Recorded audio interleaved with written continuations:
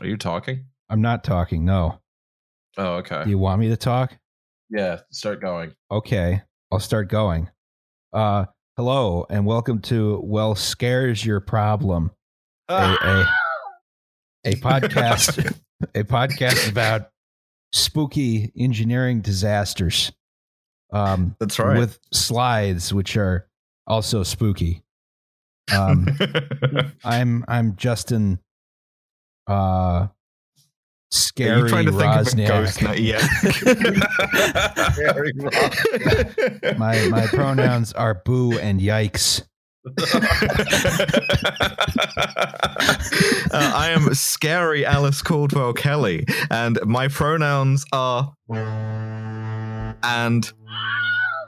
Fuck, I was gonna. All right. I am Liam Anderson. You wouldn't even go for like. Fuck! Now I'm trying to think of one. Anderson, I don't know. Liam Murderson. Liam Murderson. Yeah, yeah, that's right. That's a hobby.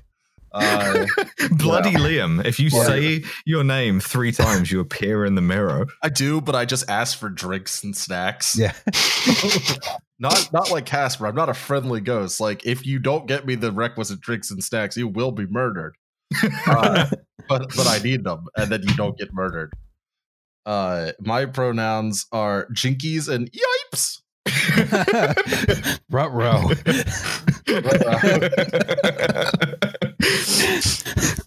I hope you're all enjoying the seasonal flavor that this podcast is taking, because it is spooky season. We are recording this on the spookiest night of the year, Halloween. It's 12:47 p.m. here, and I haven't been murdered by apparitions, so roll tide, baby. Is that what they're calling the Philly police these days? Yeah. It's an incredibly dark and windy night right here. Like, the rain is washing off of the windows. And I'm just like, yeah, no, this is fine, actually. Time to record a podcast about being scary with my scary friends. Yes. Liam, you're a bit quiet still. You're a bit quiet. That was a little bit better. You didn't say just being mad the whole time. It'll be fine. Yeah. Yeah. Yeah, that's my shtick. I just scream at people. All right, so today we're going to talk about a special subject. We're going to cover 3 instances. We're going to talk about ghosts. Yes, spectral sloops, haunted hulks, paranormal penises, spooky schooners, ghoulish gondolas, scary scows, dreadful dredges, creepy canoes, yikes yachts, the boo barge. We're going to talk about ghost ships. Incredible. Just incredible work to come up with that many. Far more than the joke demanded.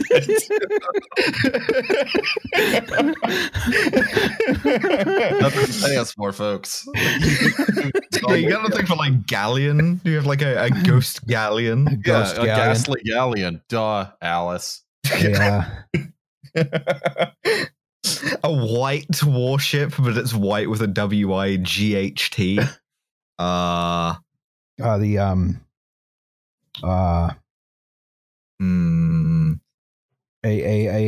What's a scary word that starts with U? Uterus. Oh, fuck. I wanted something for utility vessel. Uterus utility vessel.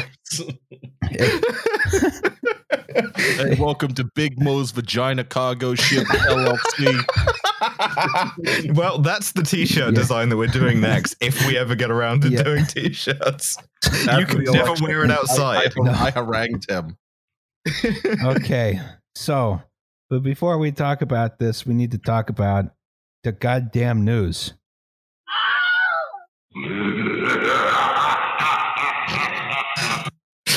I put that headline in there. Do you like it? I do like it, yes. And it's accurate. All right, so our first piece of news. The Philly cops shot a guy 10 times in front of his mother, who had called an ambulance. Well, that just fucking sucks all of the like seasonal revelry we were having out of the podcast. I know, right? That's just bad. That's really bad. Yeah, state coercion is always haunted. It's true, yes. It's caused a bunch of riots. The National Guard's been brought into the city now. You know, fucking because someone set a cop car on fire, I guess. Yeah, and you've got Billy, the like usual round of pundits being like, they trashed a Walmart.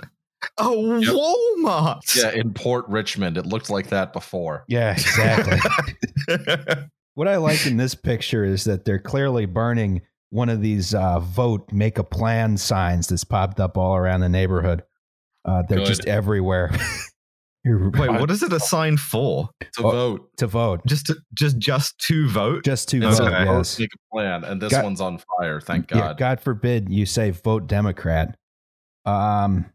Right now it just says Vomapi, Yeah, you heard which is something the people can get behind. So, you know, this has been a fun week. They've, you know, had a bunch of unannounced curfews, a bunch of activists got sent to jail. One of my friends said all the cops are asking everyone who's arrested about where they got their George Soros funding from. Of course. Yeah. It was me, in case anyone was scared.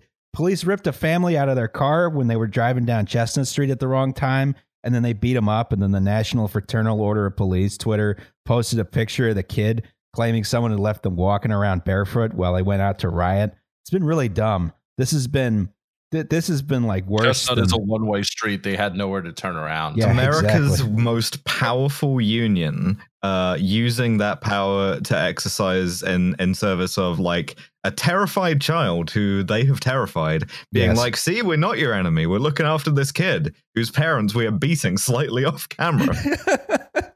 It's really dumb. You know, I thought the protests were going to calm down. That's why the last episode I didn't put the bail fund links up on the video. I was like, Yeah, you don't know, worry, this I is got it. probably going to die down. And then that exact night, it's like, okay, I guess we got to keep the bail fund thing going. As a reminder, if you're listening to this, presumably from before the grave and not beyond it, donate to either Philly Bail Fund or Up Against the Law Philadelphia. Like Philly Whale Fund, huh? No, because whaling, because of ghosts. The ghosts. It's Wait, I don't know if like it, motherfucker, like a white what? whale? Like, no, like whale, like WAIL. Oh my god. oh, that kind of whale. Oh, What is just? A whaling whaler. That's one. yeah, that's funny. Thank you, Alice. Thank you. You're welcome. Oh, So, I got my Secret Service card from Alice in the mail. I believe the link is closed right now while she drowns under 900 laminate cards. But Yeah, I need to send a No, picture. it's still going. If you DM me, and ideally don't DM me any extraneous details, just like the name and image you want on it and your address, and then if you want to throw me a couple of bucks for shipping, that would be good, but you don't have to. Then I'll mail that to you. It's just usually what I'm doing these days is I'm taking a couple of days in between, and then I'm like, well, I guess the whole of today is me mailing out these individual cards. So, I did like that I got a letter addressed to me, and because you're Scottish, you wrote the return address on the back. yeah, that's normal. That's a normal place to write that. Yeah, for you, but not for me. Well, And where I- the fuck are you supposed to write a return the- address? But you top put left, it in the corner. jackass. Yeah. And so it just said UN 75, and I thought for a second I was going to be letter bombed, but I was like, oh, it's just Alice. She's mostly harmless. It's interesting to see like the how the police have reacted to these riots, because they seem to Totally. unironically believe, you know, the beatings will continue until morale They improves. really do. They really Mhm. fucking do. And they're just like, Roz hit on it with the unmentioned curfews. Like, we've had to sort of scramble every time because they're just like, oh, it's 6:55. You have to be home in 2 hours. Like, go fuck yourselves. And also, all of the urgency of the purge, but Yeah. like, the irony that I live in the cradle of American freedom and I can't go out my own goddamn front door is absolutely a travesty. Like, this is the shit we threw tea in the harbor over. Yeah. I'm just gonna stand at the end of my property line, banging pots and pans and screaming ACAB until they come for me. Yeah. wearing like a full Minuteman costume. Yep. You see, like this, it's not just for lunatic race war weirdos anymore. Now it's really Now it's for Sometimes- regular lunatic weirdos. Exactly. Sometimes normal people like to dress up in a frock coat. Why should we seed the ground of wearing like a dress paisley waistcoat to the right wing? That's how I feel about the Gadsden flag, the "Don't Tread on Me" flag. Yeah, it's a good flag. By reactionary lunatic weirdos, and I'm so mad that I have to fly the original naval jack, which also says "Don't tread on me," but it's not a curled snake. And I'm just like waiting for the day some ne'er-do-well dipshit leftist steals it from me, and I have to explain my politics to get it back. It's just a photo of you with your Gadsden naval jack, like this you. Yes, it's like, yes, not a reactionary right-wing dipshit. I just like flags. All right, so guess that's it for that piece of news. Rest in power, Walter Wallace Jr. Oh yeah. Also, don't call the fucking cops. Obviously, his mother had called an ambulance. Philly has a crisis intervention unit. Why they chose to send the cops instead to this clearly mentally ill person is absolutely beyond the fucking pale, or a whale. There you go, Alice. Yeah. Oh, thank you. And just like, absolutely don't fucking call the cops if someone's in a mental health crisis. Mm-hmm. Please look up resources in your community. They do exist. There are crisis intervention teams who aren't going to show up with their guns drawn. And even if the situation is as bad as that, even if you still did nothing, it wouldn't be as bad. Mm-hmm. Like, that's how fucked it is that you could just sit back, put both of your hands in your pocket and be like, well, that isn't my problem. I'm going to keep walking. Yeah. And the show is called "Well, There's Your Problem." So you actually have to do something about it. That's true. Yeah. All right. Next, all right. Can I do the news drop without now being... you can, without being insensitive? Yes. Now you can do it. All right, we got a second news item, which Great is headline. Thank you. Yeah, I came up with this in like all of a second while I was uploading it. It's good. It's good. The Greek Navy managed to almost lose a minesweeper. This is a British-built vessel. It used to be HMS Barclay. Now it's HS Callisto, and it got in a fight with one of those giant Maersk container ships, and it just sheared the arse right off it because they're made of fiberglass.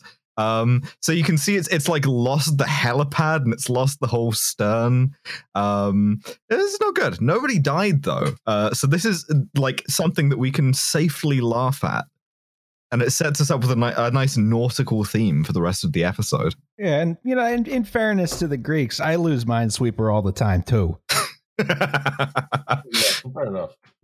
Just imagine being like being the captain of that and looking around, being like, and seeing a fucking like Panamax ship just tear the entire back of your thing off. You're good. You're good. You're good. Stop. Doing the like OSHA thing. How could this accident have been prevented? It's like, well, don't try and turn in front of a fucking container ship. They don't stop. They kind of can't do that. Not very quickly. I'm surprised it didn't just bump it out of the way. I'm always surprised by these big ship collisions that they just don't bump into each other and just sort of, you know, float away. I think it's because the hull's so soft, like because it's not steel, right? So it doesn't trigger mines. It just like tore straight through it. Is what that'll happened. do it. Yeah, real embarrassing though. All right. Well, that was the goddamn news. Okay, so let's talk about our first spooky schooner, as they call it. You can see here with a lot of JPEG compression. Yeah, well, they hadn't invented high resolution JPEGs in when was this? This was 1921.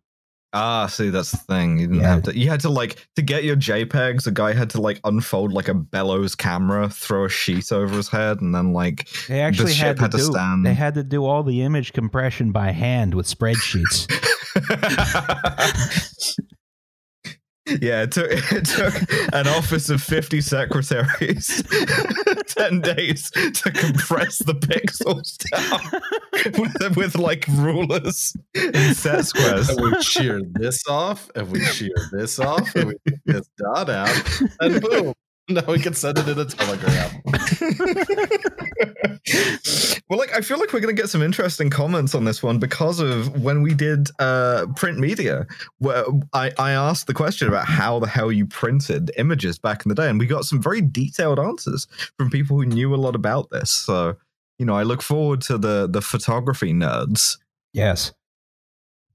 So this is the Carroll A. Deering, right? It was a 5-masted schooner built in Bath, Maine in 1919, right? Not much. What's daring you? No. Nothing. Nope. Well, at least I have this guy to laugh along with me. So it set out for Rio de Janeiro from Newport News with a load of coal in July 1920, right? With Captain William H. Merritt. Merritt fell ill really early on in the voyage, so they had to put into port at Lewes, Delaware. I don't know why they went north. That seems weird to me, but they did. Maybe he was from Delaware. Maybe he was can you drop me off? Yeah, could you dump me off here? I'll take. Maybe he was from Cape May. He took the ferry over. Wow. See ya, suckers. So the company replaced him with Willis B. Warmel, who was a recently retired captain, right? They're like, hey, you come back for one last job. Yeah, they land in the helicopter while he's fly fishing, and they're like, nobody else can do it. You're the only one. I just retired. I'm going to my daughter's wedding next week. Get in the chopper, Jim. Get in the chopper. They take him in a helicopter to get on a schooner.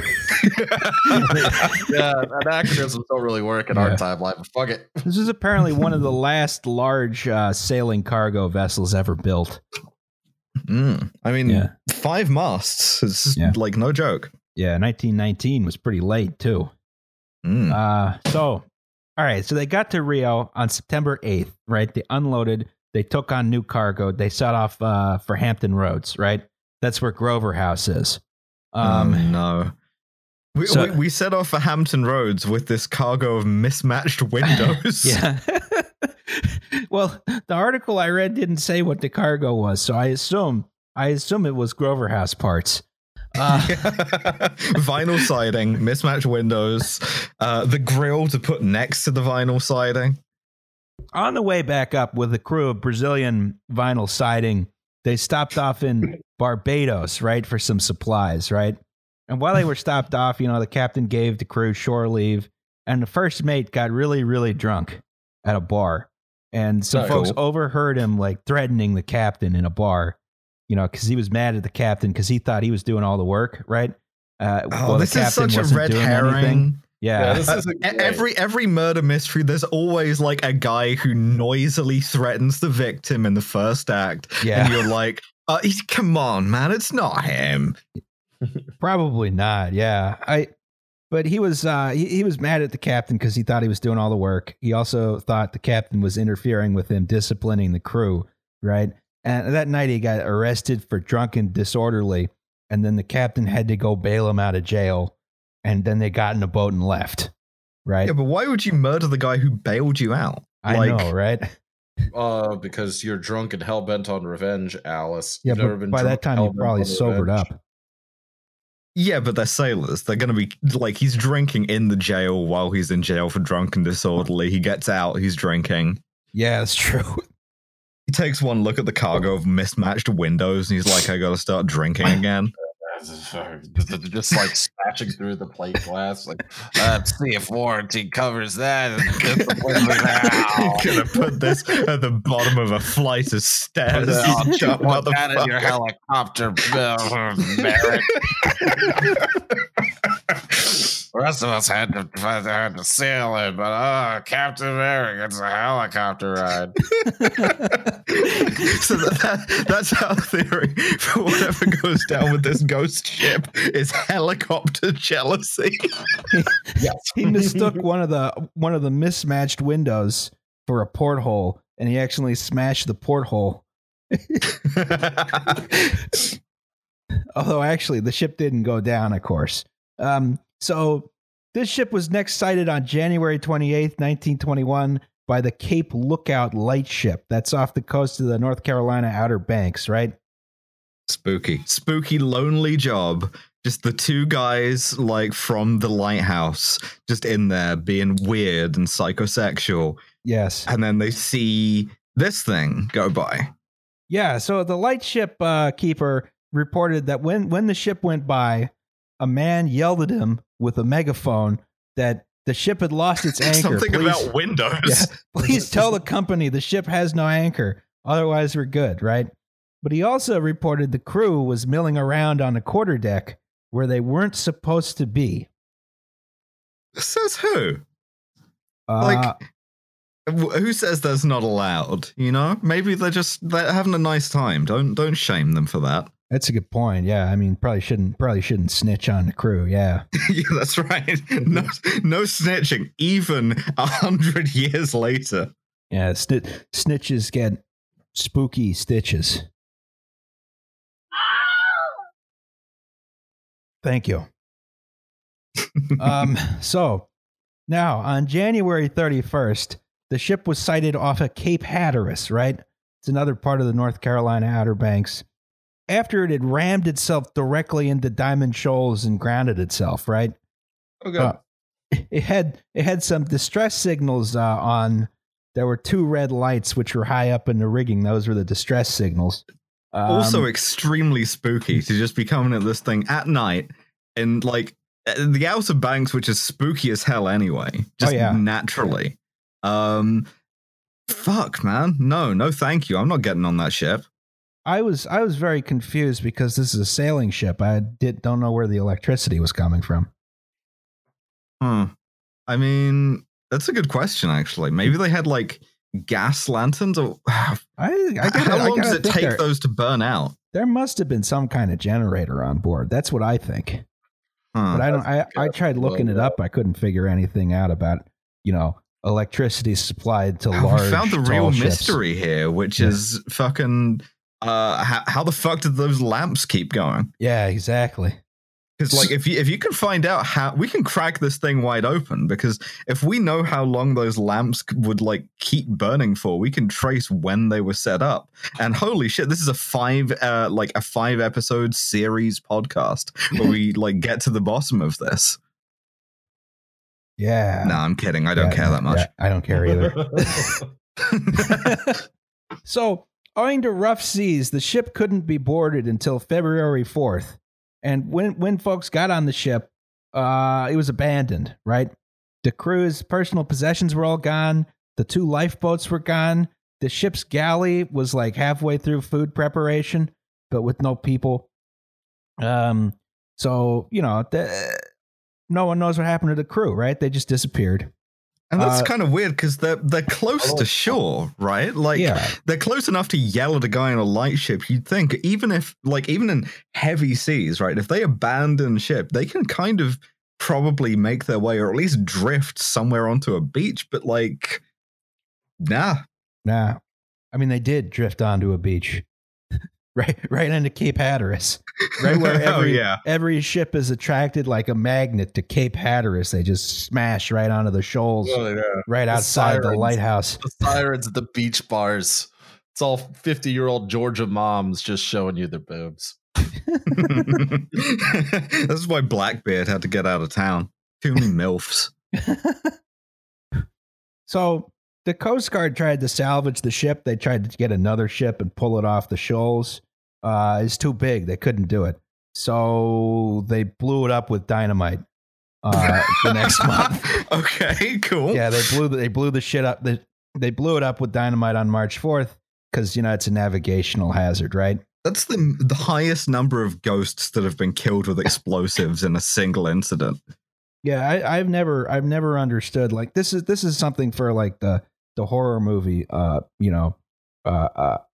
sort of universe. Like where if you have a haunted house and you just blow it up with dynamite, what happens to the ghosts? Do you think it's like an Alien sort of scenario where if you like actually do nuke the site from orbit, like it's just fine, like problem solved? Or do you think that it's like more like a Pandora's box type situation where now you have like distributed ghosts? Second one. Second one? That could be. It could be that. I am of the opinion that you might just blow up the ghost. Like you might kill the ghost with explosives. You would certainly like dissipate the sight of its like haunting.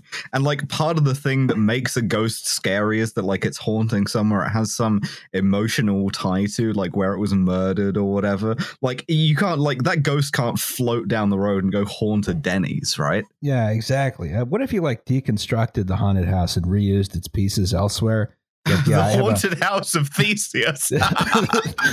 this particular set of joists here is haunted. Well, like, does that mean that like that sort of transitive property applies? If I take a timber off of the Winchester murder house, a mystery house, that timber is going to be haunted? I think that the timber itself is haunted. If you distribute these timbers finely enough throughout a house, it's indistinguishable from not being haunted. Welcome to the Institute for Advanced Ghost Studies. It's like my dad's used to say about pollution. Dilution is the solution to haunting.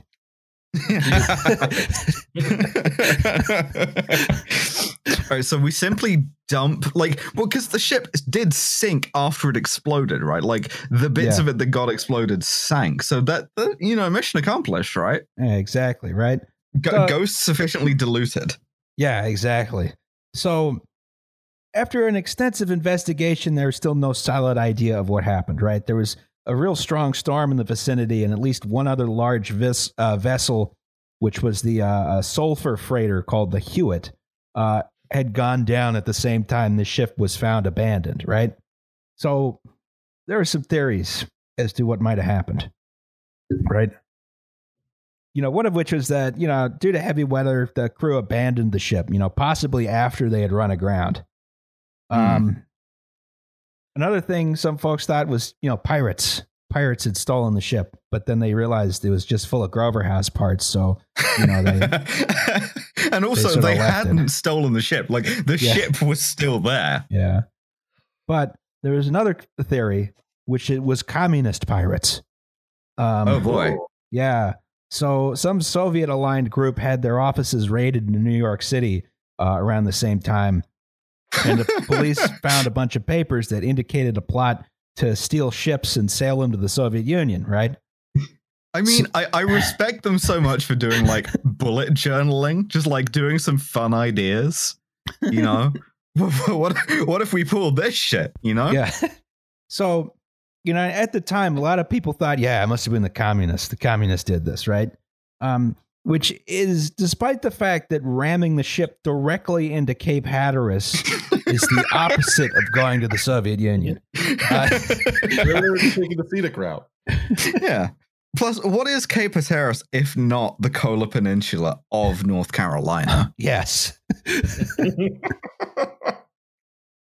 Then there was a theory that it was rum running, right? Because Prohibition was happening.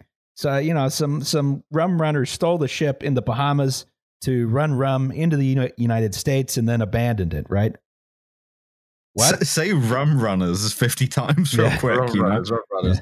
Yeah. They stole a scooter to do that. The slowest ship in the world. The biggest, slowest ship possible. Yeah, of course. That's what rum runners would do. No, that's probably not right.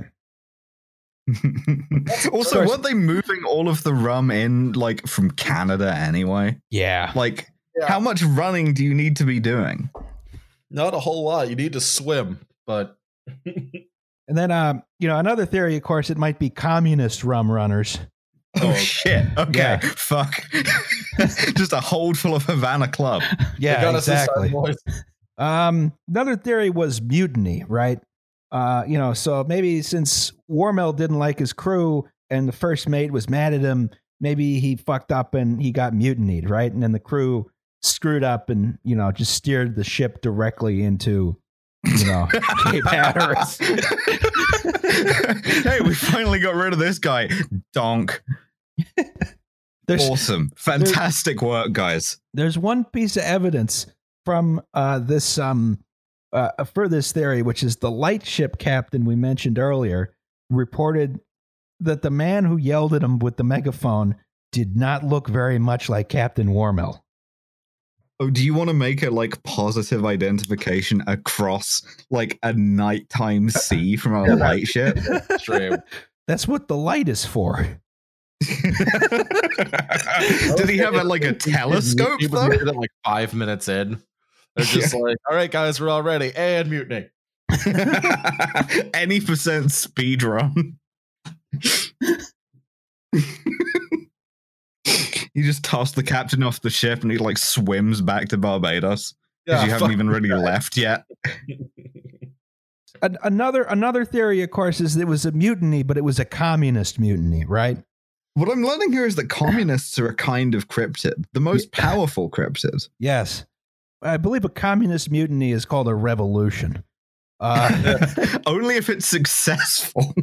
Otherwise it's called a commune. Yeah.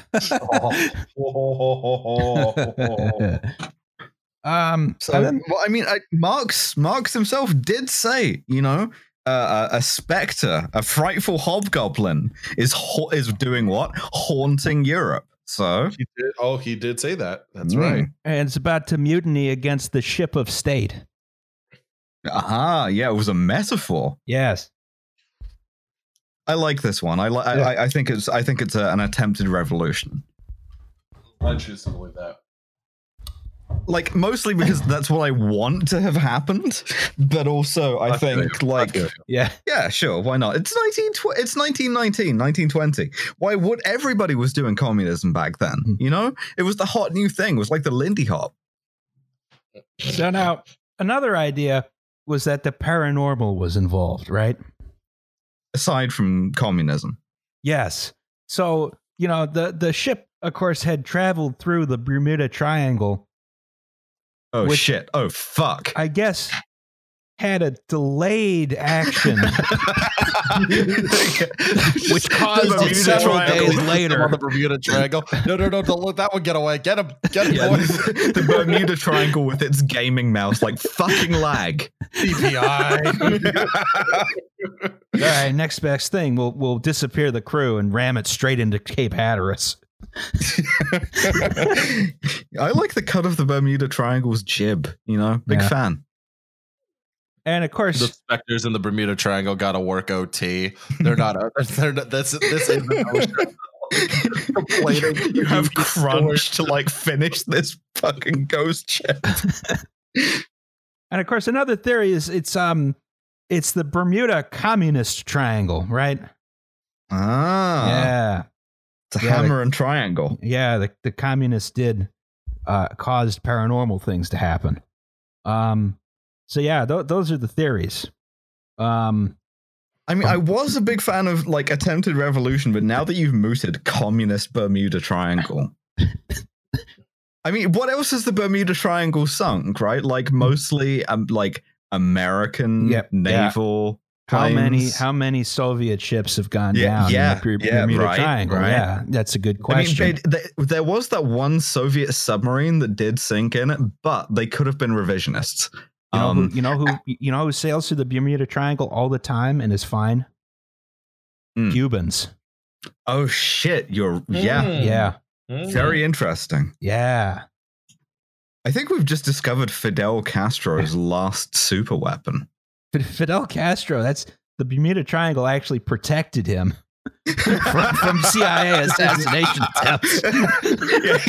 He had the power of like several dozen like Catalina search and rescue flying boats, like armoring him. When he went to New York and they asked him if he was wearing a bulletproof vest and he was like, I have a moral vest, what he meant was, I have the Bermuda Triangle, which is communist. The triangle temporarily. All your shipping lanes. No one's gonna get shit in or out, baby. So, hasta la victoria siempre. Yeah. Well, so no one knows what happened. Today, you can see some fragments of the ship at the Graveyard of the Atlantic Museum in Cape Hatteras. At the what museum? The Graveyard of the Atlantic Museum. That's the most metal name for a museum I've ever heard. And the museum's actually like built out of pieces of ships that wrecked on Cape Hatteras. Very sweet. I've been there. Recommend God, it. that's so cool. So, the next boat. This is the famous one. The Mary Celeste. Wait, that's probably a historical. They wouldn't have had a foghorn. Yeah, I don't think they had a foghorn. You just have a guy who yells, I guess. Yeah, exactly. Fog. Fog. So, the Mary Celeste was a brigantine, right? It's got two masts, right? Front mast, square rigged, rear mast, fore and aft rigged, right? You know, sometimes there's topsails on the rear mast, but this one did not have that. So it just has a big flag with writing on it, but I can't read what it says. Well, that's because they had even fewer pixels in the 1800s. Yeah, of course. That says haunted. well, there's your put mistake. That signal flag up if you see a ghost. Why are you guys advertising it? It's like the list of like semaphore signals is like diver, quarantine, ghosts, communist ghosts.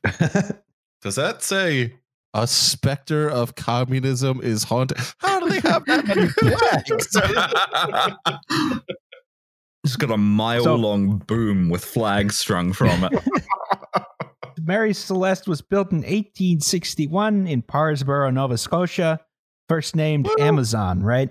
99 feet long, 25 feet 6 inches wide, and 198 gross tons, right? Mood. Yeah.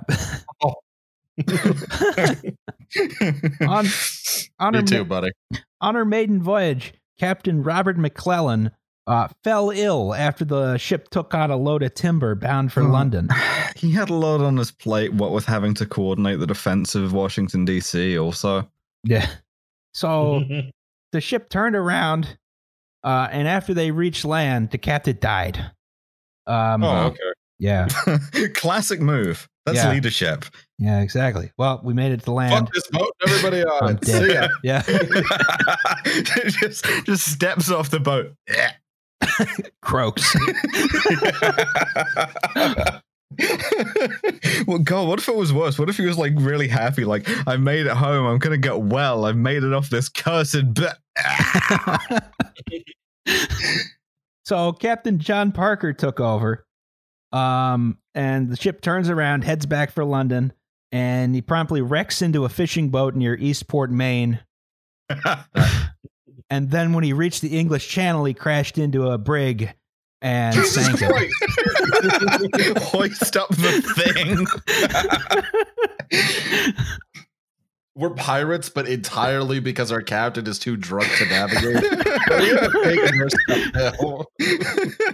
I just like the idea of applying the same standards of driving that you get for like a crew cab truck to a sailing ship, and it's just like, yeah, I'll hit whoever I want. They'll be worse off than me. So after this maiden voyage, several otherwise quiet years of service until October 1867, when she runs aground on Cape Breton Island, right? Hey, we've been there. And she was banged up big enough that, you know, the company just abandoned her, right? Until it was she was salvaged by Richard W. Haynes, right? So Haynes and a group of New York financiers salvage the ship. They restore it. They rename her Mary Celeste. He sails it himself for a year, and then his creditors repo it because he ran out of money. You just come down the dock and there's a boot around the mainmast.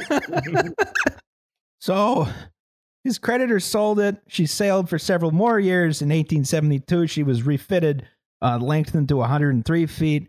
Now it's up to 282 gross tons, right? And the captain was a man named Benjamin Schooner Briggs. That's seriously his fucking name. That's his name, yeah. Schooner was actually his middle name. Awesome. Yeah. How much do you think this motherfucker dined out on that? Just be like, oh, do I know something about schooners? Well, I'd say they're almost like my middle name. And he just waggles his eyebrows at you until you punch him unconscious. Well, his last name is also a type of boat. That's the other thing. He's got two kinds of boats in his name. Jesus. So nominative determinism comes to Breton Island. So Briggs was an experienced captain, right? And he had about a third ownership of the ship, right? The maiden voyage after the refit would bring the Mary Celeste to Genoa with a load of denatured alcohol, right? So she left New York City November 5th, 1872, after waiting a few days from scheduled departure for the weather to clear up, right? Now, 8 days later, another ship, the Dei Gratia. I don't know how to pronounce it. Dei Gratia, the grace of God. Yeah. That sounds about right. Left from New York following a similar route with a load of petroleum, right? Once Cool. they got past the Azores on December 4th, 1872, a helmsman reported to Captain David Morehouse that there was a ship about 6 miles distant, traveling erratically and generally going towards them, right? Do you know how much you've been drinking tonight, sir? It's 1/3 ownership of this boat. I'm on the ocean. What am I going to hit? I'm on the boat. That's fine. I'm taking stuff anyway. I need it. That's what we do here. They just gotta if they're trying to pull you over at sea, they've got to get those warning lamps from the Carol Deering. They've got to hoist up like red and blue ones really fast alternately. And up she down, and up and down, and up and down. Sir, do you know why I pulled you over? You have supplies for me. That's how we get supplies on the boat. Is we ram other boats and take them. But we're not pirates. We're just drunk. That's not a crime, is it, Ossifer? About to say, maritime law has nothing to say about this. That's true. Famously. That sail has fringes. This is just going into an admiralty court. Like this is an admiralty court, and they're like, yeah, yes, it is. just an actual admiral, just like, yeah, sure. Glad you understand the situation.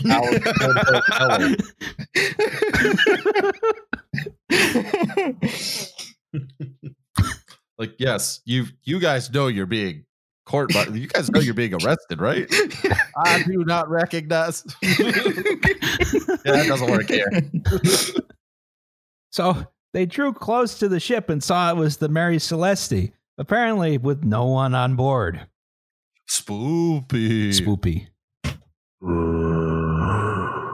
So the first and second mates went aboard, right? And they found the ship was mildly disheveled, but otherwise fine, right? Another mood. Yeah, hella mood. No one was Yeah, aboard. I'm fine. I just look like shit. That's why we do a podcast. You just get on board the ship and they're like, man, clearly this guy has not been taking care of himself for like a while. Yeah, just like pandemic on. What do you expect? Fuck you. We're going back into lockdown. Eat my ass. But no one was aboard, and the lifeboat was missing. The sails were in bad shape, but they were still serviceable, right? And the last entry in the ship's log was November 25th, 9 days earlier, right? And that listed the ship's coordinates as some 400 nautical miles from where Dei Gratia encountered the Mary Celeste, right? Just drifting for fuck. How long does it take a brig to fucking drift 400 miles? I guess it depends on the wind. Huh? Apparently 9 days. Huh. Yeah. Oh yeah, I forgot that you actually gave me the other half of this. If a train is traveling towards Chattanooga at 50 miles an hour. So all the evidence pointed to some kind of deliberate evacuation of the ship, right? The mates returned and reported the condition of the ship, and Captain Morehouse decided, all right, let's try and salvage this thing. We're gonna bring it all the way to port. So the crew split in half, and each ship made the remainder of the trip with half of a crew, right? They made it to Gibraltar on December 12th, where the Mary Celeste was impounded, and then salvage hearings began. Admiralty Court. Yes. So the man in charge of this is Gibraltar. You guys can Gibraltar's stop British. yelling about your rights. We're trying to give you stuff. So the man in charge of this, the Attorney General of Gibraltar, which is a British possession, oh boy, was named. This is going to be some absolutely like fucked vibes colonial administrator, like the kind of person who gets their career in law and then is so bad at it that London wants nothing to do with them and puts them in, I guess, Gibraltar to go do boat laws. So this, I know without you even telling me, this guy is going to be just the worst kind of dumbass imaginable. Yes, and his name was Frederick Solly Flood. No, it wasn't. Yes, it was. No, it was. That wasn't his name. That was his name, Frederick Solly Flood. He was the Attorney General of Gibraltar, and he was a very stupid man. Do we sink him and how? So, of course, he immediately suspects that this is foul play, right? Oh, Jesus. Clearly, the crew of the Dei Gratia had engaged in piracy, right? To steal the ship and its valuable cargo of denatured alcohol. Came right back. Yeah. Like, yes. That's why they brought the ship back. A thing that you do when you're doing piracy, the main thing to do is to bring the ship that you pirate back and be like, hey, what's the deal with the ship? You just found this. Yeah, we just found this. You guys believe this? This tactic never fails. Please ignore the skeletons It's dropping why out of the cargo. all of the best pirates did this constantly. All right. So, he tried to produce some evidence to support his theory, right? So, like, look, there was blood on the captain's sword. It turned out to be rust. CSI Gibraltar. He said, look, there are cuts on the bow of the ship, which turned out to be from manufacturing the ship. He said, look, there's blood on a handrail, which turned out not to be blood.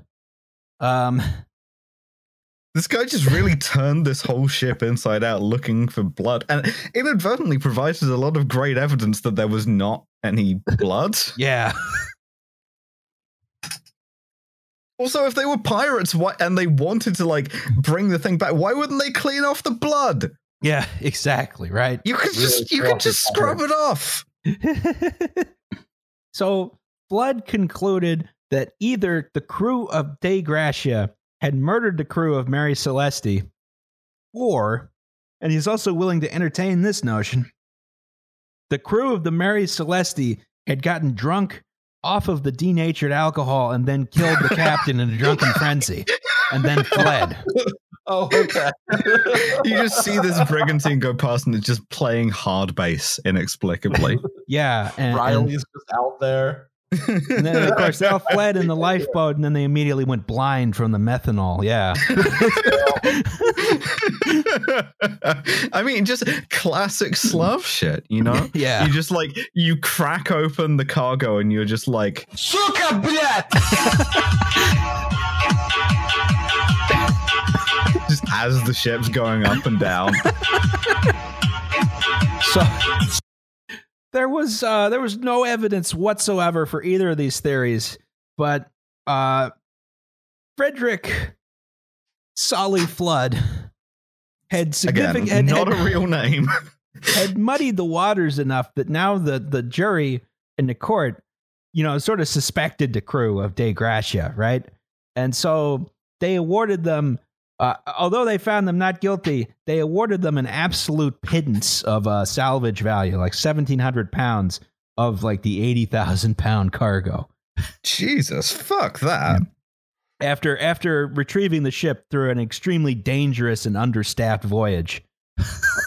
Yeah, filled with ghosts. Yeah. The ghosts are just like actually trying to help you. They're just totally fuck all useless. Just like, hey, Casper, you want to run that rigger? No, I can't. I don't have hands. Dumb motherfucker. Yeah, all I can do is like float around wistfully. I'm like, that's fuck all use on a sailing ship, man. Grab a rope, jackass. Can't even lift the spyglass to be a lookout. So there were several theories as to what actually happened. Of course, Sully Flood was big on the foul play idea. You know, one of the big problems with this theory, of course, is that Dei Gracia was a much slower ship than the Mary Celeste, so a little difficult for him to catch up and do piracy, right? Not if they're ghost pirates. Yeah. But I mean, there was also one other theory, which is advanced by Arthur Conan Doyle, the author of Sherlock Holmes. And a guy who really liked his cocaine. A guy who really liked his cocaine, believed in fairies, and wrote a story called J. Habakkuk Jeffson's Statement, in which a sort of like Antifa anti-white fanatic tries to hijack the ship to sail it to Africa. Oh, hell yeah.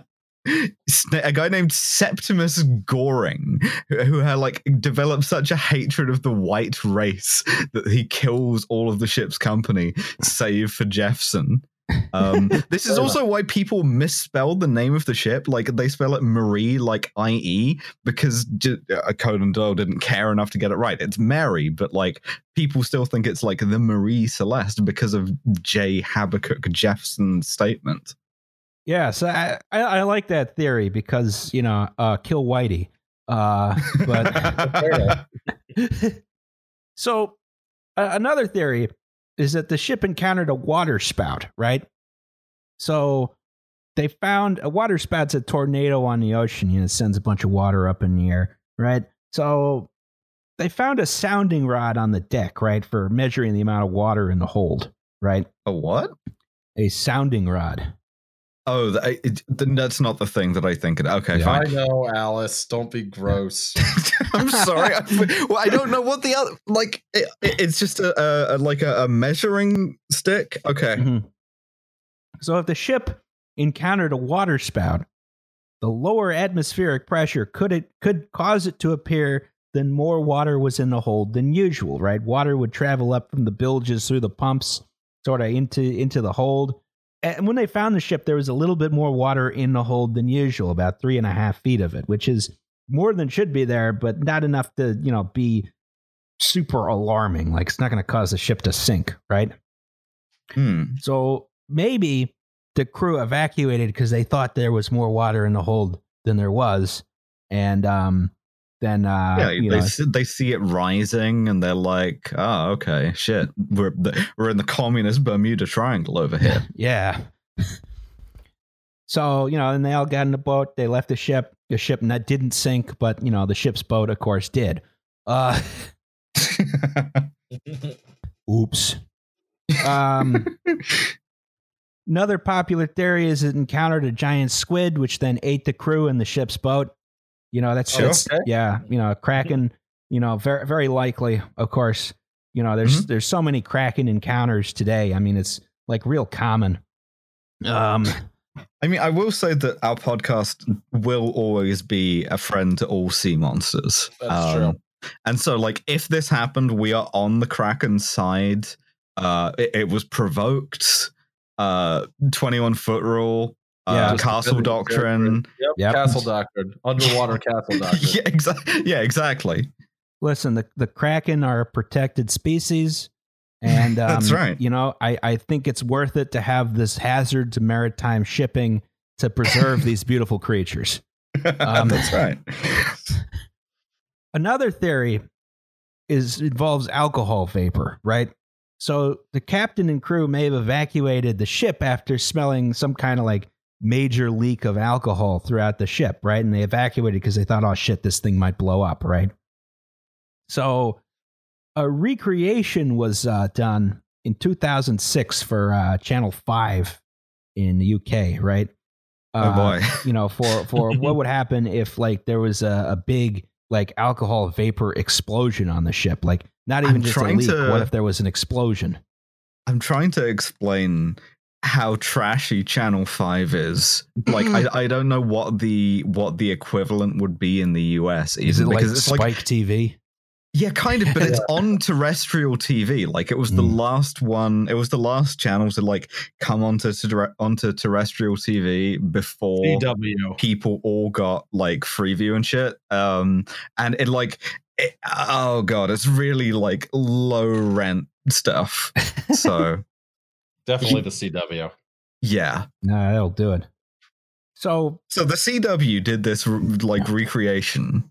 Well, surprisingly, it sort of indicated that if there was an alcohol vapor explosion, it would cause a very large and very violent fire that would burn out extremely rapidly, which might not actually significantly damage the ship in any way, just because of how quickly it burns. Right. You ever cause like a alcohol fire by mistake? Yeah, you ever deglaze a pan with vodka? Yeah, I did do that, and it's a lot of fire very suddenly in my kitchen, but it also disappeared very quickly. You burnt the microwave buttons. Yeah, I did melt part of the microwave. Yeah, This is an experience, that I learned more about cooking through it. Well, there's your problem test kitchen. Our spin-off. The vodka sauce turned out really good, though. Yes, it was and delicious. It did deglaze the pan very effectively. Oh, I bet. You have a very deglazed ship here. Yeah. Yeah, so they deglazed the whole... They evacuated after the ship started deglazing itself. So, the Mary Celeste continued shipping cargo for another decade, but... it's kind of had a bad reputation at this point. I wouldn't want to fucking work on it. Yeah. In February of 1879, her new captain fell ill while aboard, and after making an emergency stop in St. Helena, that captain died as well. Jesus. So now it's killed 3 captains. Yeah, it's the ghosts in the timbers. Yeah. In November of 1884, carrying a bunch of worthless cargo, right, but insured as though it was carrying very valuable cargo, her new captain deliberately wrecked her on a reef near Haiti, right? Then the captain tried to do insurance fraud and was immediately discovered. Just instantly. Because he sold the worthless cargo that he could salvage to the American consul. Look, there's only like 4 or 5 people to sell it to, and so exactly. sometimes you got to ask the cops if they want to buy some stolen goods. Hey, I'm gonna commit insurance fraud with this later. Don't tell anyone. You want some? You're not VCRs? A cop, right? Yeah. Legally, he has to tell you if he's an American diplomat. Does that apply under maritime law, though?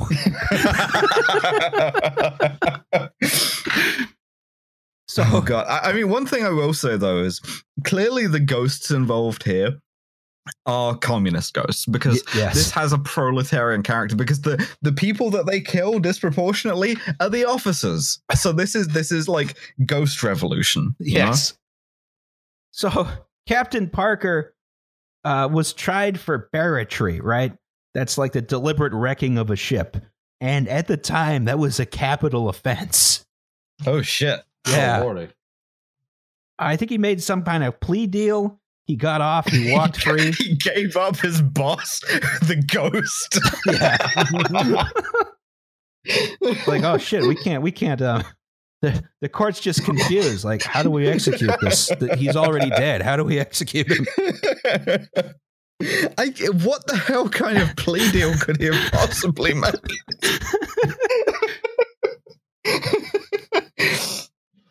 Despite this, his career was ruined, and he died a pauper about 3 months later. Oh, wow! So it took another captain. Did it kill that one too? Yeah, it killed that one too. Fuck me. Okay, the Mary Celeste rules. Yeah. Good boat. Good boat. All right. On to the next one. I'm this gonna is my grab another favorite beer. one. This one's genuinely spooky to me. As far as I'm concerned, this is now spooky season. And I'll wait for Justin to get back before I get into it. So, Liam, how's your day going? So my buddy lives in beautiful Mountville, Pennsylvania, where currently there's a hostage situation unfolding. Oh boy. Down the block. Wow. I'm sorry they felt that they had to take hostages. Not my buddy. My buddy is not the one taking hostages. The guy apparently barricaded himself outside. He's been sending me pictures and updates. There's a SWAT team. There's a sniper team. He called for a medical emergency and then took one of the medics hostage, which do not do that, folks. Fucking hell, dude. Yeah. So I'm just getting, and it's not funny, but it's sort of. It's, you know what it reminds me of? There's something that reminds me of is the guy who tried to kidnap Princess Anne in the UK in the 70s, and I posted a screenshot of a thing from a book I was reading about this. But like in Britain in the 70s, if you had a gun, you could just do anything you wanted, because like essentially what happened was a succession, I think it was like 6 or 7 people, all of them unarmed, came up to him like, "Oi, mate, drop the shooter," and then he just shoots them. Like, I don't think he even killed any of them, but like one of them, a guy just stops his car behind and is like, "Hey, stop shooting people," and he gets shot. Like, yeah. What did you think was going to happen? Brilliant negotiation tactic. Yeah, but like you could just kind of keep going from there because like nobody could stop you until eventually you run out of bullets and get rugby tackled. So maybe that's what's going to happen with this guy. Yeah, I mean, it's a bit terrifying. He's in the middle of moving, and there's just a hostage situation down the block, and there's an armored truck just parked in his neighbor's driveway. Well, at least they're not like, "Hey, can we use your like front room to set up a sniper nest or whatever?" Yeah, Third Amendment, folks. That's right. I'm back. What did I miss?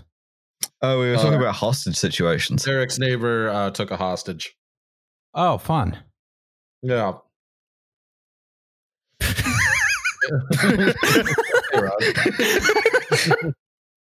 Hell of a day Liam was telling me that he was like, he called an ambulance also for the hostages, and then he took one of the EMTs hostage as well. Oh my god. I'm just like, come on.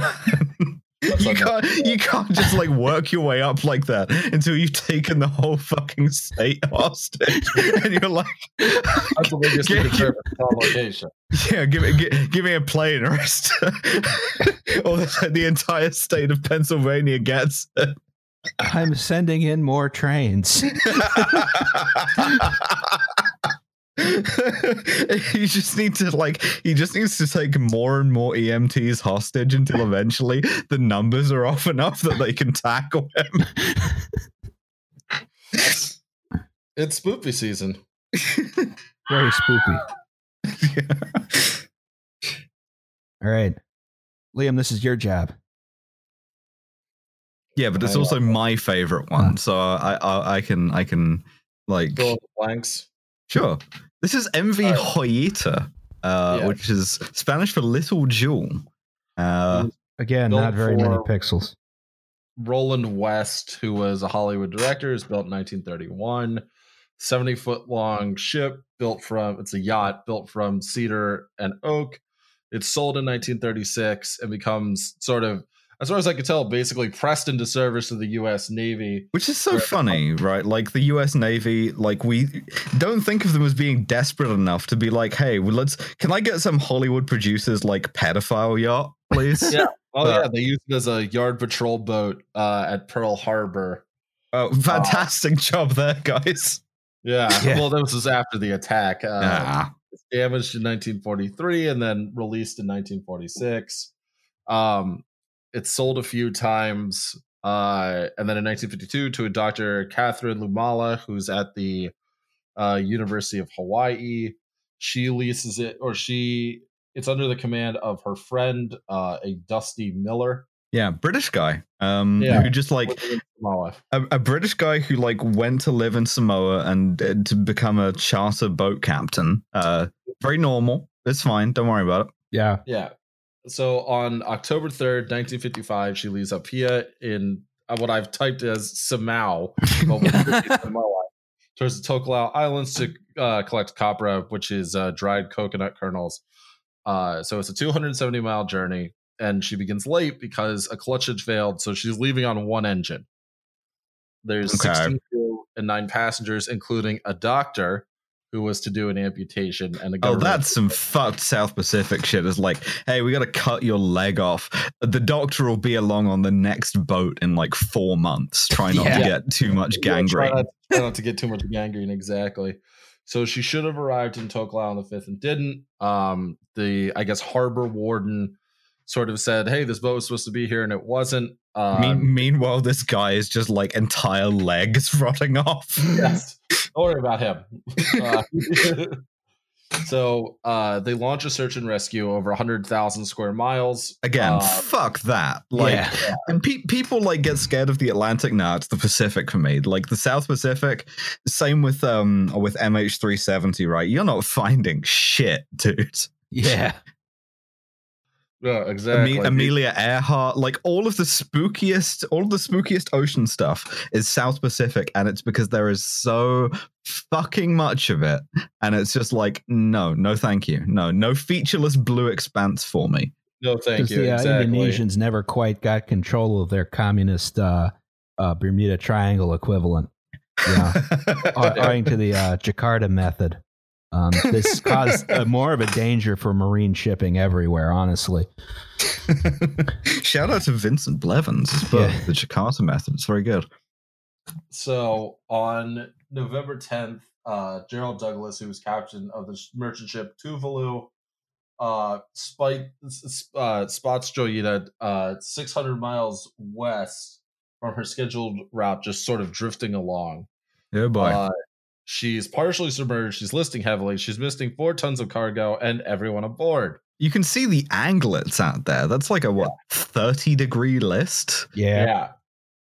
So the radio is turned to 2182 kilohertz, which is the International Marine Distress Signal. No, creepy. At the time, and they probably wouldn't have known this, the radio was limited to 2 miles in range because there was a break in the cable between the radio and aerial. So that had limited them to 2 miles in range. Again, fuck. That's like the people who like claim to have heard like distress signals from Amelia Earhart, you know? Just no, fuck that. Radio horror. Absolutely not. Yeah. Mm-hmm. So when they get there, like I said, the cable had been painted over, so the crew had missed it. The dinghy and 3 life rafts are gone. The barnacle growth showed she had been listing for quite some time. There had been damage to the superstructure, not enough to sink it, though, obviously. An auxiliary pump had been rigged but not connected, and the clocks wired into the ship's generator had stopped at 10:25, with switches for lights on. Oh, and there's another fun detail, which is that because it was meant to carry refrigerated cargo, the holds were all lined with cork. Yeah, that's in the notes, Alice. Oh, is it? Where is that? Where is that in the notes? Inquiry. It would not have made sense to abandon the vessel since her cargo hold was cork lined, and therefore she was basically unsinkable, and she had empty fuel drums. Excuse me, I'm so sorry. I don't mean to skip ahead. Please continue. So a pipe had failed due to corrosion, allowing water into the bilges. So that's the leak. And the first time the crew would have spotted it would have been when the water was past the engine room floorboards. So they wouldn't have known where it was coming from. And they found a bunch of. Wait, is this in the notes? The mattresses? Are the mattresses in the notes? The mattresses boarded up. The mattresses just piled on the other engine. Yeah. Again. Yeah. Interesting. Why did you pile up mattresses on top of the engine? To stop ghosts getting out? Sounds about right. Yeah. Anyway, so far this is genuinely unsettling, right? Yes. So they basically tow it, and an inquiry starts. And they find what Alice had just said, that basically it would have been more or less unsinkable, since the cargo hold was cork lined and she had empty fuel drums for buoyancy. There's the life rafts are gone, and there was nothing the inquiry really found. The logbook, sextant, chronometer were missing.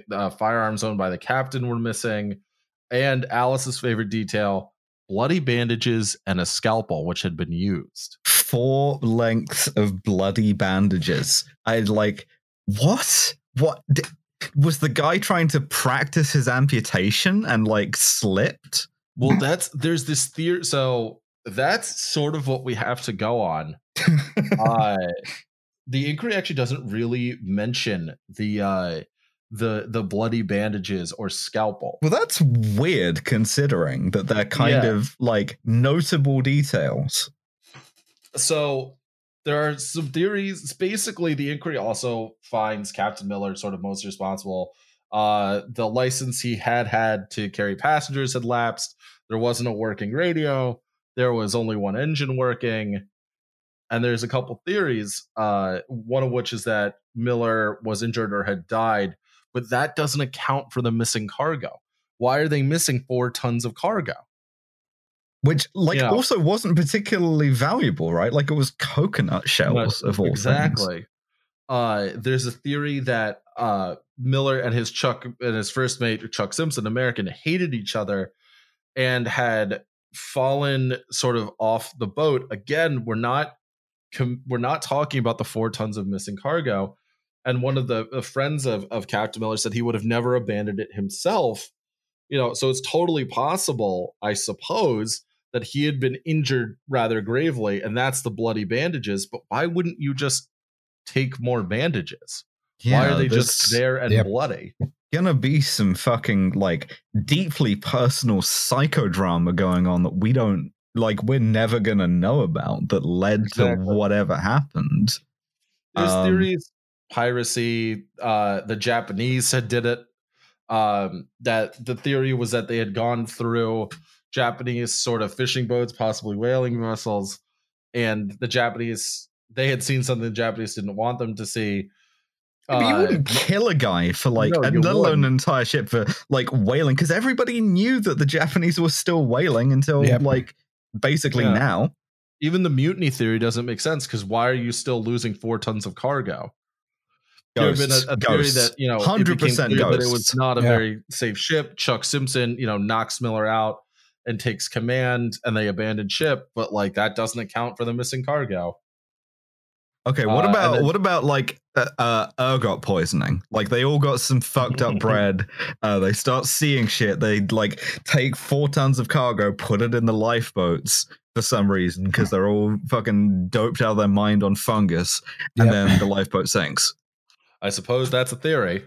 Mass hysteria. To save the coconuts. Swamp gas. Communist Bermuda Triangle on vacation. I don't know. Yeah. This is so fucking weird, man. I figured the communist Bermuda Triangle would go to a colder climate for, a change of pace. It's like a busman's holiday. You go on vacation from work and you end up doing the same thing anyway. Yeah. Yes. I hate working vacations. It's like it's like novels where like a detective goes on vacation and then there's a murder, It's like I just wanted to take the time off the clock. yeah. There's a murder, not my problem. Not my problem. I'm off the clock. Alice, you have anything you want to add? Got through that pretty quick. I think like could have been the Soviets again. Could have been trying to sail it to fucking Vladivostok, apparently, and then just deliver a critical load of coconuts. I mean, genuinely though, there's so many strange details here that I have no idea. Like the thing that is the cargo. The thing that makes the most sense to me, right, is like there's some kind of fight or accident and the captain gets injured. And, like, he's the one who knows that the thing won't sink. And like he's out of it. But then then the rest of them get into the lifeboat with him and leave. But I don't know why you would take 4 tons of cargo. Exactly, which you presumably we wouldn't be able to even sail with. To avoid the coconuts falling into Soviet hands, thereby allowing the Soviets to set up domestic coconut production, which is a crucial part of the 5-year plan. Famously warm and balmy.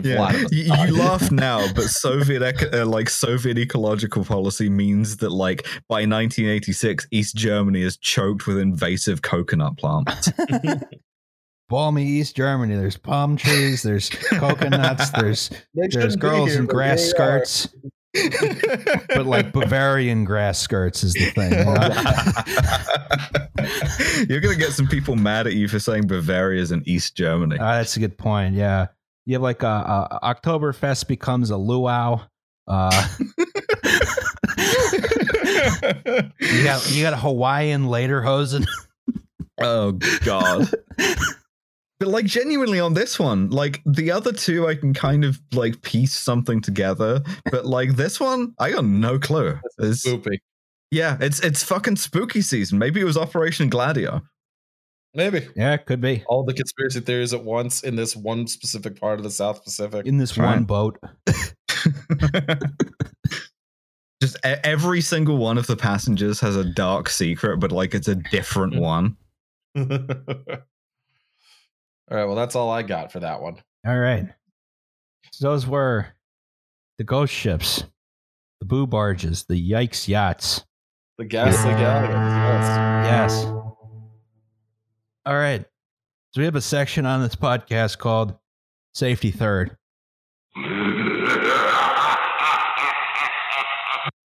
This is a fun one. This one came from an actual PE, professional engineer. Oh, wow. Okay. Yeah, this is going to be good. I'm bracing myself. Moving on up. That's right.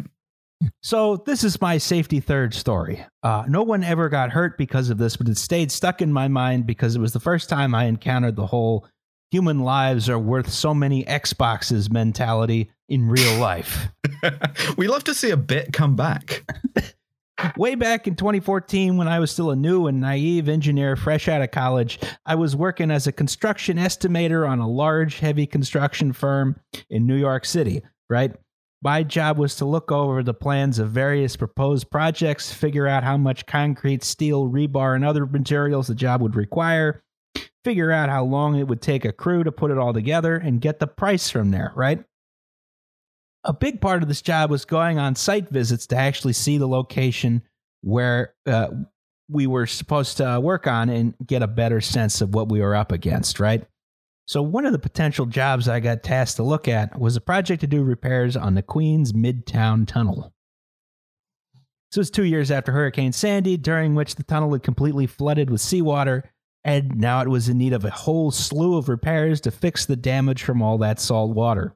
Right, so a lot of the concrete had cracked, the steel holding the ceiling in place had rusted. Most concerning of all was that the lights and electrical wiring had seriously corroded from the salt water. So the time to go walk the job before we put a bid in comes, and I make my way to this little temporary office the MTA had set up near the Queens side of the tunnel, along with people from other contractors who also planned to bid the job. They also take us through the main part of the tunnel to look over everything, and they actually closed down one of the sides of the tunnel so we could walk around and get up close to the lights, emergency catwalk, all that good stuff, right? So this is walking into the tunnel here. Fun little like behind the scenes view. After this, it was time to look at the ventilation ducts. Now, for those of you who aren't familiar with the Queens Midtown Tunnel, what you'll see when you drive through are 2 square passages side by side, each with 2 lanes of roadway and separated by a fireproof wall and walkway with some doors spread throughout. So if there's a fire in one part of the tunnel, people can evacuate to the other side, right? What you can't see is that above and below you are massive ventilation passages that constantly blow in fresh air and suck out the exhaust so you don't die from carbon monoxide poisoning. Are these the ones we talked about? Yeah. Are these the ones you mentioned that will just kill you if you're in them and they will like activate the thing? I believe it was, yes. Huh. Cool. Don't want to be in there. However, importantly, the firewall that divides the roadway section in half for safety does not extend into the ventilation passages. That's up here, right? Mm-hmm. So we go and look at these ventilation passages and the work that needs to be done there, right? As we were walking around in the vents, the guy from the MTA leading us around mentions that currently the fan system is set to low idle, which is why there is only a slight breeze blowing through. However, if there was any sort of accident on the roadway that tripped the fire sensors, the fans would switch onto emergency high in order to prevent the roadway section from filling with smoke. Now, the tunnel is ventilated by 46 fans, each 11 feet in diameter, and at full power, they will push 3 million cubic feet of air through the tunnel at about 120 miles per hour. I love to be in the fucking the wind tunnel. You know, I love to find out how aerodynamic I am. That's the fan right here, one of the fans. So, unsurprisingly, the first question asked after that was, "What about the guys working in here?" To which the MTA guys simply said, "Oh, they'd probably die." Yeah. Our operational risk assessment allows for some worker casualties in case of a fire. The priority is always going to be getting smoke away from the roadway, right? I mean, I can see the logic in that, like, just from a like trolley problem perspective, if you're actually using the roads, but still, though, you don't want to be that guy, even making like New York Union rates. Mind you, the entire reason for this project was that the wiring in the tunnel was so corroded that the tunnel was one good short circuit away from being the next Mont Blanc tunnel fire, right? So a fire in the tunnel wasn't exactly some 1 in a million freak instance. The obvious solution to mitigate this risk would have been to temporarily close the tunnel to traffic while workers were in the vents. But the MTA was determined to do this project with as little disruption of service as possible, because heaven forbid someone have to use one of the other 6 East River vehicle crossings or one of the numerous subway lines. Of course. But considering that it took one of the world's largest clusters of COVID-19 breaking out as a result of the subway system for the MTA to decide to suspend 24-hour service, I don't think that's accurate, by the way, and to suspend service and have some time devoted solely to cleaning and maintenance, I feel like I was probably expecting too much. Still, the fact that the MTA had apparently bothered to do the math and decided it was cheaper to risk barbecuing a couple laborers versus shutting the tunnel down for a few hours every night was pretty surprising. Again, I can kind of see that in the sense of if you happen to be in there while there's a fire and there's like, I don't know, a couple of hundred people in the tunnel, kind of better to, you know, just have you get atomized, but like you can close the tunnel. Yeah, like the dude says, you can put some cones down. Yeah, if you got to send a bunch of people in there to start fixing stuff in the ventilation shaft, you'd figure, all right, we're gonna close the tunnel so these guys don't get turned into, you know, a pasta sauce when the when the fans turn on. But no, I guess cars are more important than human lives. That's right. Yeah. Awesome. That's so cool. Mind you, construction overall is already a pretty dangerous trade, and the underground tunnel workers are truly a cut above in terms of risk tolerance, right? A famous saying among the sandhogs, that's LIUNA Local 147. Those are the urban miners in New York City, is, you know, a man a mile, because on average for every mile of tunnel constructed in New York City, a man was killed in the process. You know, a statement that still largely holds true is, you know, one worker was killed in 2011 on the East Side Access Project, and recently completed 2nd Avenue subway had numerous incidents and injuries that could have, for all intents and purposes, killed someone, not for pure luck. Here's some blasting that was not done correctly on the 2nd Avenue subway. It's not supposed to do that. Not supposed to do that. That was in 2012. Just thinking about like a jihad guy joining the ILW, like because like, hey, I can blow up a part of New York, but like nobody can even yell at me for it. Well, they'll yell at you. You just can't get fired over. Yeah, that's true. Yeah. For the Queens Midtown project, at least, my company ended up not being awarded the contract to perform the work, and the contractor who did managed to complete the work without any major incidents and no recreation of the movie Daylight. That's safety third.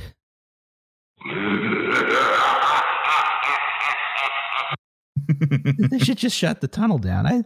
Just put some. But how much does like a line of cones cost? Well, since the since there's no firewall in the upper part, you got to shut down both tubes.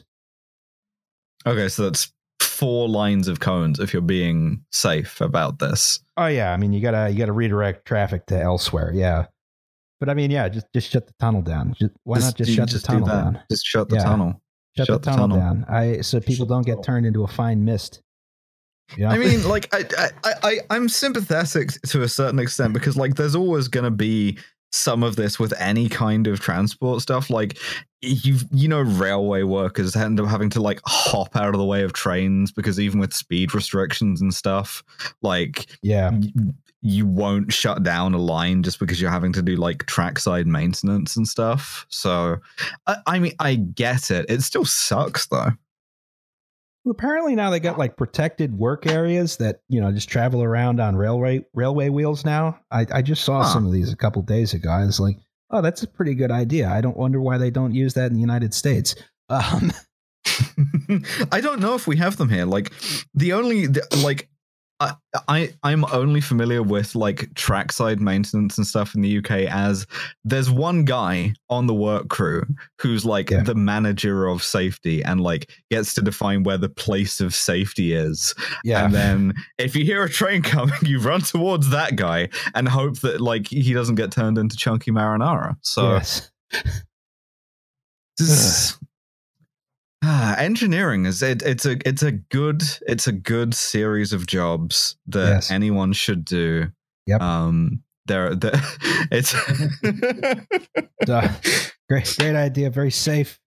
Very safety conscious all the time.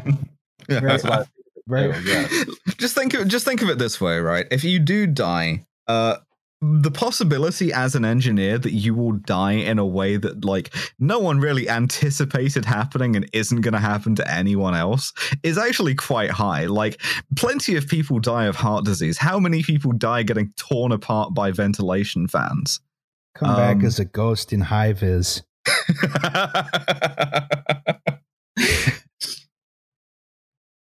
So I mean that's my call to action for the professional engineer. That's why you should be an engineer if you feel minded to be, is that like, yes, you may die, but the chances that you'll die in an extremely metal and unforeseen way, chances are pretty good. Yep. Yeah. Pretty good. Can't wait to take a nap. Our next episode is on the Tacoma Narrows Bridge disaster.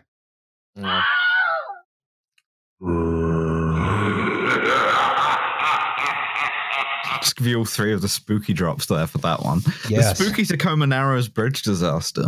Yes. Anyone have any commercials before we go? Do not believe local news when they're like, people are handing out drugs as candy on Halloween. To drug your children. They are not. They are not. No one is handing out their medicated Skittles to your children. Too valuable. That's my PSA. Yeah. Nobody is drugging your children. Nobody is like putting razor blades in apples or shit because like Except for parents trying to kill their own yes, kid. yes, Yeah. that's literally the only cases of that happening are parents who have heard those PSAs and gone, I want to kill my kid. That seems like a pretty good idea. Yeah. And then they get caught instantly. Likewise, don't do insurance fraud by running your ship aground. Yeah, don't do that. Because you'll get tried for barratry, Mhm. which is a capital offense. Yeah. It's also what they charge because time was you couldn't charge an officer with mutiny. So if junior officers mutinied, they would have to be charged with barratry instead. I'm not sure if that's still true, but certainly used to be. We'll have to ask the sovereign citizens what they think, since they know everything about Admiralty law. That's right. Hopefully Franklin 12 is that soon. Everything's recorded. I got most of the footage done. It's Bonus actually going to episode is happen. up Holy shit. Soonish. Yeah. Congratulations on Franklin. The next bonus episode is going to be about the Philadelphia 76ers. Yes. I have a drop for that, which I used on the episode. And so I guess to play us out, Yep. if I can get it. Is this the dagger? Thank you. All right. Bye, everybody. Yeah. Spooky goodbye to everyone. Happy Halloween. Happy Halloween, everybody. Boo.